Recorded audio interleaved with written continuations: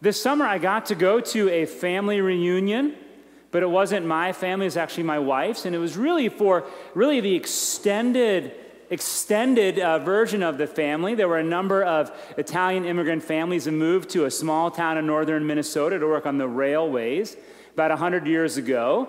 And anyway, these families have not only sort of married all of their own children to each other, but they've kept in touch. And so this summer there was, 500, 600, 700 people. They lost count after a while. And what was beautiful was just how open it was. There was room for everybody there. And I even had a name tag. It even said spouse on it, right? So identifying that I had nothing Italian in me other than I like pasta and meatballs. But it was beautiful to sort of see the way in which people made room for each other. And I got to hear the stories of generations past. And when these workers came over, the rail companies, they would only give them an old rail car for housing. Yet they were living in these rail cars, and yet they found a way, in spite of their poverty, to make room for one another, right? There was always one more place at the table, which may be why those children who had spent all that time together at each other's houses ended up growing up and marrying each other. But again, there was this beautiful way in which the whole sort of week to me there with this reunion was just all about making room for people. I think at the core of this parable is about making room for other people and the movement and the work of God to make room for us and for more. Because, again, God keeps inviting people into the vineyard, into the kingdom. In God's kingdom, there's plenty of room, plenty of work, plenty of daily wages, plenty of daily bread. And God has this sort of annoying habit, in fact, of inviting people that we might not normally invite, right? People who are different than us, people who are on the margins. And in our eyes, like that optical illusion, people may look different, but in God's eyes, they're all beloved children. And so God keeps making room and keeps inviting and inviting. And that's the world, of course, of Sunday, where there's abundance and there's inclusion. But we know that's not exactly how real life works. Real life, there's often far more scarcity and far more hard decisions and exclusion. Right now, the townships in our area are in a strategic planning process, and the number one issue is housing. There's literally not enough housing to go around. There's not enough room for new people. So I talked to the town planner this week, and he said, well, the easy solution is just to tear down the old houses in Lititz and build high-rise apartments. Then we'd have plenty of room. But that's obviously not going anywhere. So please don't say that I started a rumor that was happening. Yeah. Or I think, too, the immigrants who came 100 years ago, clearly our nation has had a real struggle over time of how do we welcome people who are new? How many immigrants and refugees can we take? My sense is that if a railway company today in northern Minnesota only gave its employees old rail cars, that would make the news, and it wouldn't be in a good way. Again, we sort of struggle with this of what does it mean for us to make room for people. And my sermon today, I'm not going to try to offer simple policy solutions for complex questions, but I do want us to be challenged to hear this challenge that God is the one who invites and makes room and calls us to make room for other people in our lives, in our circle of friends, in our communities, indeed in our world. So I want to think about one of the obstacles that we have to really, especially sort of Monday through Saturday, making room for other people in our lives. And to get at that, I want us to consider this parable that at the end of the parable, people start complaining and grumbling. But if you notice, all day long the sun was hot. But nobody complained and grumbled until they saw what other people got. Right? It didn't matter. The sun was beating down on them all day. Not a word of complaint. New employees come? Sure, the more the merrier. There's a lot of work here. But as soon as it came to payday, suddenly everybody got unhappy. We know this to be true. When I was in my job, my first kind of real big job after college, at the end of the year, we didn't get overtime, we got a bonus. We'd all get called into the boss's office, and they'd say, this is what your bonus was. And it was significant, 10, 20% of your annual salary. You'd walk out feeling good. But suddenly, even though it was all highly confidential, within a day, we all knew what everybody else got for their bonus. And suddenly that joy that like, oh, look how special I am, suddenly was like, that person got that much? Burns me. Right? There's something about this in human nature that when we start to play the compare game, especially about money or about family, about possessions, about the life that somebody else lives, about their marriage, suddenly we're unhappy with what we have. And we've known this to be true in the human nature for, the Bible reveals it to be true. This parable points towards it. But we've all sort of been in this grand social experiment the last 2 decades or so called social media. And what happens is that every day, whatever the platform might be, whether it's TikTok or Facebook or LinkedIn, what we do is we get to look and observe the curated self of other people, like their best life now. So, for instance, like, how many of you this summer posted a picture of everyone happy in your family on a vacation, right? Many of you saw those in your, right? Okay, did anybody here post the 4-hour video of trying to come to a consensus about where you would go to dinner? Did any of you post that video? Right? Because that was part of your family vacation too, right? And everybody posts on the first day of school a picture with their kid, I'm going into 6th grade, and of course, the older they are, like, this is really awkward. But, they're like, little cute kids in the first day of school.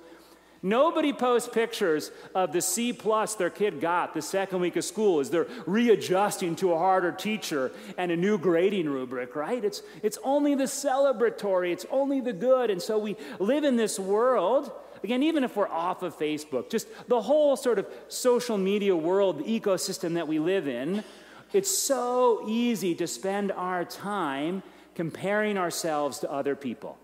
And how good their family, how good their relationship, how good their grades, how good their college, how good their job, how good everything in their life is.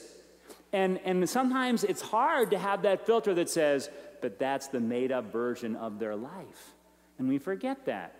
And then what happens is so many of the people in our lives, they become frenemies. They become frenemies. They become people with whom we feel a real strong sense of competition. And it becomes harder and harder for us to be happy for the success and the blessings in other people's lives. And it begins then to affect our own relationship with God. Where suddenly, instead of going to God and being thankful, spending that time together with Jesus saying, wow, you've done so much for me, our hearts are filled with a lot of, but other people have this. And why do other people have this or that in their life? My sense is that the more the time that we're going to spend in social media, whether that's, again, TikTok, YouTube, Facebook, Instagram, LinkedIn, whatever it is for you, the more time we're going to spend in that, the more time we need to spend in prayers of gratitude. Again, the more time we're going to spend consuming and absorbing how wonderful everybody else's fake life is, the more time we need to spend with God talking about our life and the way in which we're thankful to God for what is happening in our life. And strangely enough, when we can have that posture of gratitude, that can allow us then to look at other people and what's going on in their life, and maybe, just maybe, be real and vulnerable with them about what's going on, or even begin to accept and rejoice with them about the good things that are happening in their life. So again, I think this week the parable is about making room for others. And I want to put out there the challenge and struggle we have of jealousy, and really a call then to be gracious and to open our hearts, that we might finally open our hearts to others. But I think the parable, the reason why Jesus told the parable the first time, I would like to offer, is that Jesus right now in this parable, if we look sort of broader in where it is in Matthew's gospel, is speaking to the leaders of the future church. He's talking to James, John, and Peter, and the other core disciples. And he actually tells them that in the age to come, they're going to be leaders, they're going to be judges. And so he's sort of preparing them for what life is going to be like after the death and resurrection, when they're given authority over the church. And Jesus is telling them that they're going to have to make room for other people. Because again, these first disciples, there's going to be more that come along, and these first disciples are going to have to make room for people who come later to the party, including people that didn't grow up as Jews or later as Christians. And this, this can be tough for us to make room for new people. But I just want to do a little quick thing. Raise your hand if you did not grow up in this church. Raise your hand if you did not. Okay, so clearly, you all have at some point, somebody made room for you in this church. Right? Somebody made room for you in this church. And what I want to say is that next time somebody says to you, I hear you go to St. Paul, I hear they're really healthy, I hear they're even growing when a lot of churches aren't, you can tell them, and I dare you to say this to them, say, well, it's because the people that were here the longest have been better about making room for new people. You'll just pour salt in them right there. They're like, ugh. But it's true. It's true. The people who have been here the longest have been so good about accommodating and making room for new people.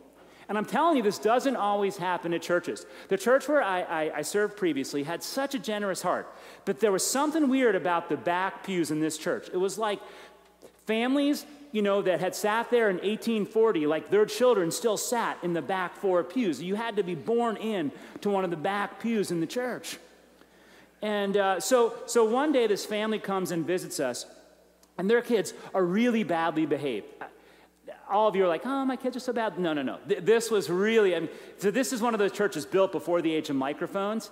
And the kids got out these trucks and these cars during my sermon, and they were running them like along the floor in the front row, and like everybody can see and everybody can hear and everybody. Well, anyway, so a couple of the people from the backseat gang come up and are like, Pastor, these people, they're sitting in the front row and they're making all this noise. And I said, well, you could also sit in the front row and give them your spot in the back, and then they wouldn't be a distraction. They stopped complaining to me. I think they still complain. They just stopped complaining to me.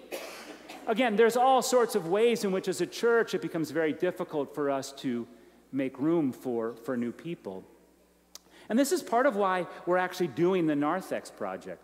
Yes, of course, it just needs some new paint and all. But we also know that as a church, every week we're getting visitors. We anticipate that we'll probably get about 100 visitors this year. And when we began to look at the Narthex, we said, wow, the signage, the traffic flow, the arts, the symbols, this may not be intuitive to somebody who's new. And we know that the further we go, when we're getting people who are visiting us, they're often coming not from this church, not from a Lutheran church, just not even from any church at all. And there's a call to make room for them. In fact, I want to share with you that many of the people who have come back to St. Paul or started coming in the last year, what they've told me is that they had just stopped going to church altogether. They had just given up on there being a church for them. And they kind of said, almost like a Hail Mary, a friend had invited them to St. Paul, and they came. And they were finally starting to feel like maybe, just maybe, there was a church that could work for them or their family. Again, the Spirit is pushing us and challenging us to make room for people that haven't even yet come, but who are hungry, who have heard the voice of God inviting them to be a part of the kingdom and what's going on here at St. Paul. Ultimately, though, we are all welcome here and invited, not simply because the people who were here first or earlier than us made room for us. We're all invited here because of Jesus Christ and his invitation and his welcome to us. In the parable this morning, the people are grumbling and at other points idle. They're jealous of each other, and I think we all can acknowledge that at points in our own relationship, there is an amount of jealousy and coveting what others have. And we have real trouble praising God for the goodness in our lives, yet Jesus Christ still invites us. In fact, Jesus Christ takes that coveting, takes that jealousy and envy, and puts it in his body that it might be put to death and that he might give us a new heart. Indeed, we pray each week, Lord, your will be done on earth as it is in heaven. And we know that in heaven, that there's this vision of all people all around the world of all different backgrounds rejoicing together. And even though that's not the way that our world is, as we pray that and as we're welcome at Christ's table, we open our hearts, challenge ourselves, and imagine what we need to do to make that table bigger, to make room for others, that that vision of God might be realized here while we wait the coming of Christ. Amen.